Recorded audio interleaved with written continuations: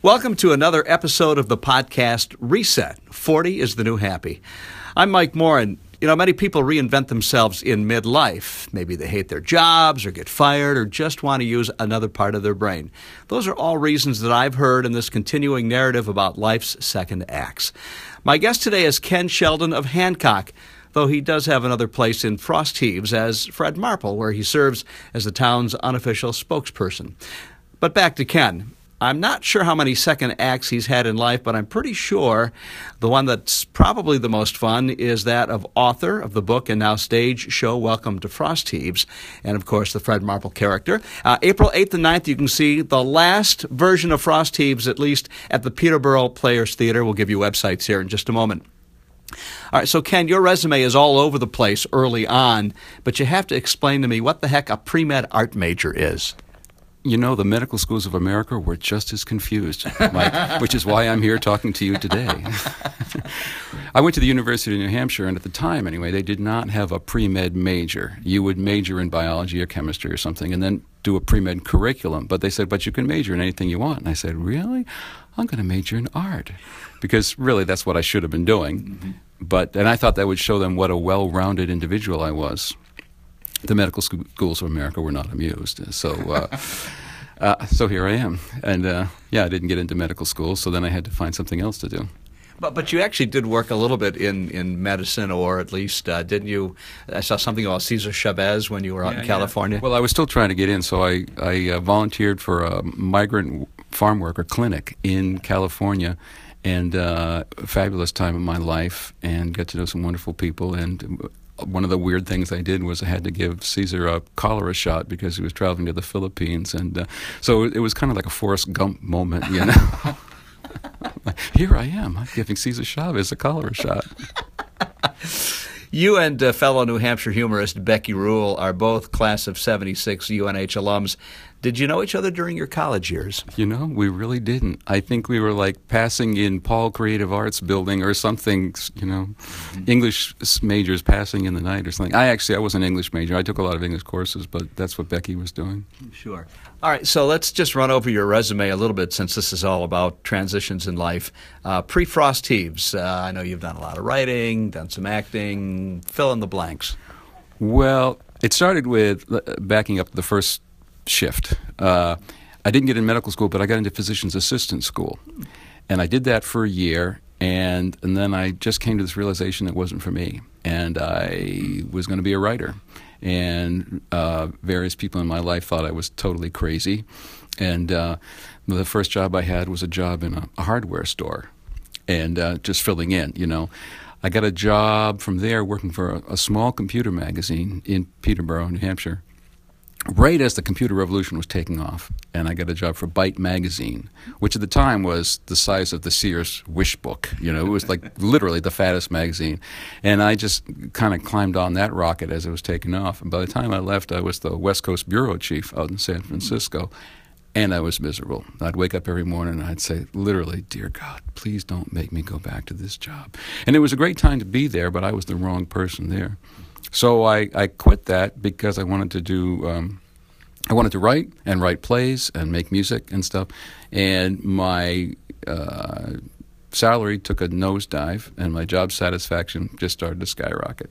So I became a freelancer at that time and started doing, I was still doing some freelance tech writing and stuff, but trying to write plays and doing kids' music. And so that led to 7 projects that I did for Scholastic that still being sold to schools around the country, and writing plays and writing kids' books and writing novels and stuff. So that was like the first big shift there. Well, maybe 2, quitting medical school, quitting PA school, then quitting Byte magazine.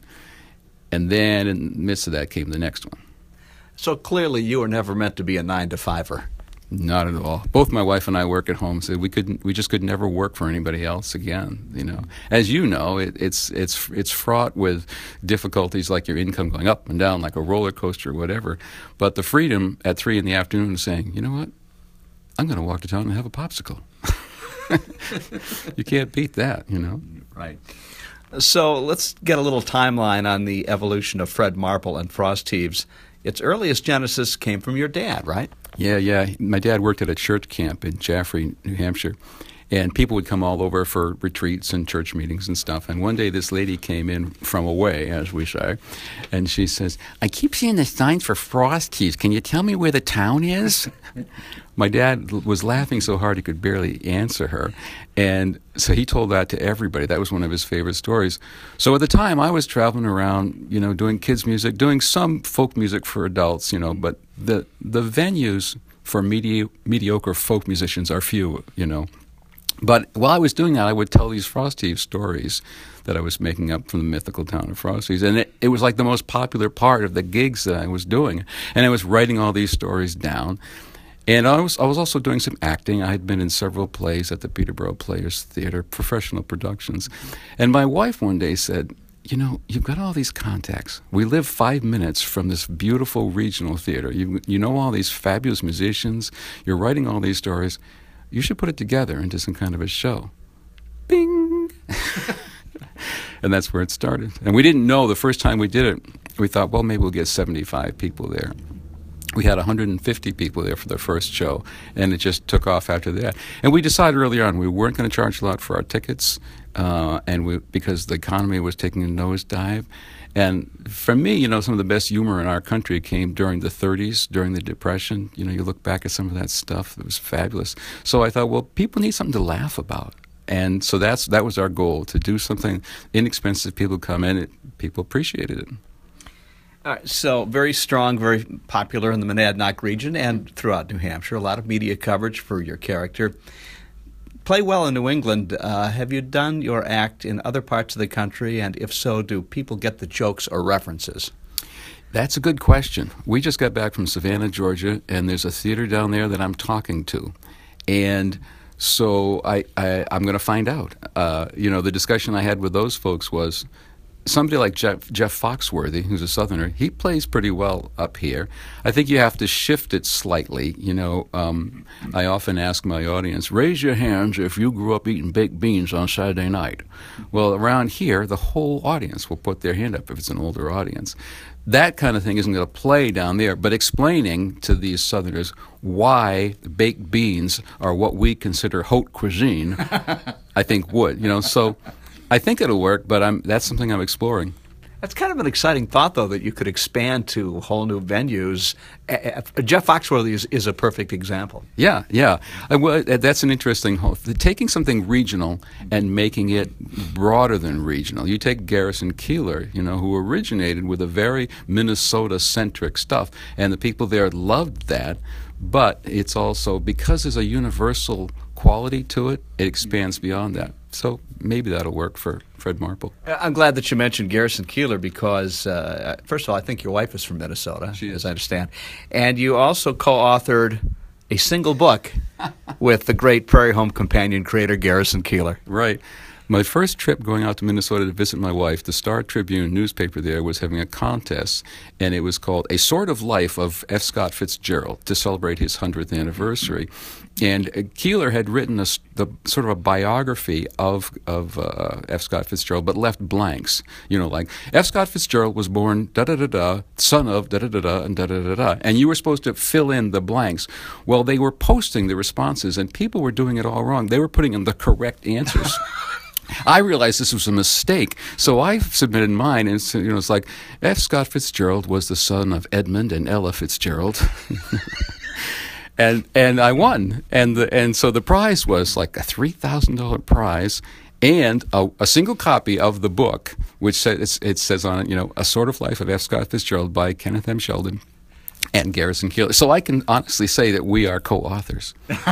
Even though there's only one book in print. Right. We're going to see that on eBay anytime soon? After I'm gone, probably. I'm sure the wife will have it up there. You have a YouTube video called Yankee Yoga, which has been viewed 130,000 times. I love that. Yeah, Yoga for Yankees. That started out because my wife and I do yoga, actually, and the cats would like twirl around our bodies and everything, So we were joking about, instead of doing downward-facing dog, we were going to do downward-facing cat, And then we got thinking, well, what would, yoga, would it be like just leaning slightly to the side would be a pose called nor'easter, or cross your arms and look at the floor. That's ice fishing. So I came up with all these things. So then as a spoof, for the show, for Frost Heaves, we got a bunch of friends together in a library, and we just filmed Fred doing, these moves with people, and made a commercial for a fake DVD called Yoga for Yankees. And I showed it at the show, then I put it online. Well, the response was amazing. It went, well, as Fred says, it didn't go viral. It went sniffles, Mike, semi-viral. But, yeah, it's up to about 150,000 views now. And it's funny because I was afraid of offending yoga people. They're the ones who are sending it around. They think it's hilarious. Making new beginnings in life takes courage and belief in yourself. You're certainly living proof of that. So give some advice to somebody who might like to do new things regardless of the risk for greater happiness. Well, I would say start. Do something. If you want to write, if you want to dance, if you want to do photography, do something. And, and then, there's this thing in the Bible about counting the cost. And I think there's different ways of counting the cost. You count the cost of taking a risk and saying, what if I fail? But you also got to count the cost the other way, is what if I stay doing what I'm doing and I'm miserable? And I get to the end of my life and I never tried. So so don't just count the cost of failure at what you would love to do. Count the cost of staying at what you don't like doing. Your father, I think, kind of planted that seed in your mind, didn't he, earlier in life? He sure did. My dad worked for Esso or Exxon and for years and years and years. And he retired at age 50, which astonished the people that he worked with, to go work at this church camp in Jaffrey, because that's where his passion was at. And when I was leaving physician's assistant school, and other members of my family were saying, "You are crazy, you're going to be a writer?" Well, And my dad was the one who said to me, "You got to do what you want to do. That's the most important thing in life." And to get that from your dad is a very important thing, for a guy. Because dads can be the ones that put the thumb down. So, Frost Heaves, the play, coming to an end or being phased out in favor of more. Fred Marple, explain that. This is breaking news, folks. Right, yeah. Well, we've been doing the show for 8 years, and it feels like it's time to transition. I'm getting very busy as Fred Marple, going around doing my one-man Fred Marple show. Fred was always kind of the host of Frost Heaves, but now it's spun off into his own thing, and I've been on New Hampshire Chronicle and having a lot of fun doing that. And and then there's the possibility that Frost Heaves will continue as a traveling show. In fact, I'm sure it will continue as a traveling show. And we've talked about Fred's talking about TV and movies and even a theme park, possibility. But for now, because every show has been brand new and original. So, and we've got 8 years of material that I'm going to be doing something with. But for now, in terms of a live show in Peterborough, this will be the last one. So there it is, folks. The final Frost Heaves, April 8th and 9th. 2 shows, actually 3, right? Matinee. Matinee, right. So it'll be 3 shows over 2 days at the Peterborough Players Theater, April 8th and 9th. You can get tickets online, frostheaves.com. Find out more about Fred Marple at fredmarple, marple.com. Were you surprised that the Frost Heaves URL was available when you applied for it? It's funny because I actually got the URL maybe 15 years ago because I knew I was going to do something with it. And I just kept it, and it was kind of sleeping until like 2008. So back then it wasn't, there are a couple of people out there who've asked me, they want to sell it, but I'm not selling it. Ken Sheldon, what fun talking to you, and best luck as Fred Marple expands his notoriety around the world. Thanks so much, Mike.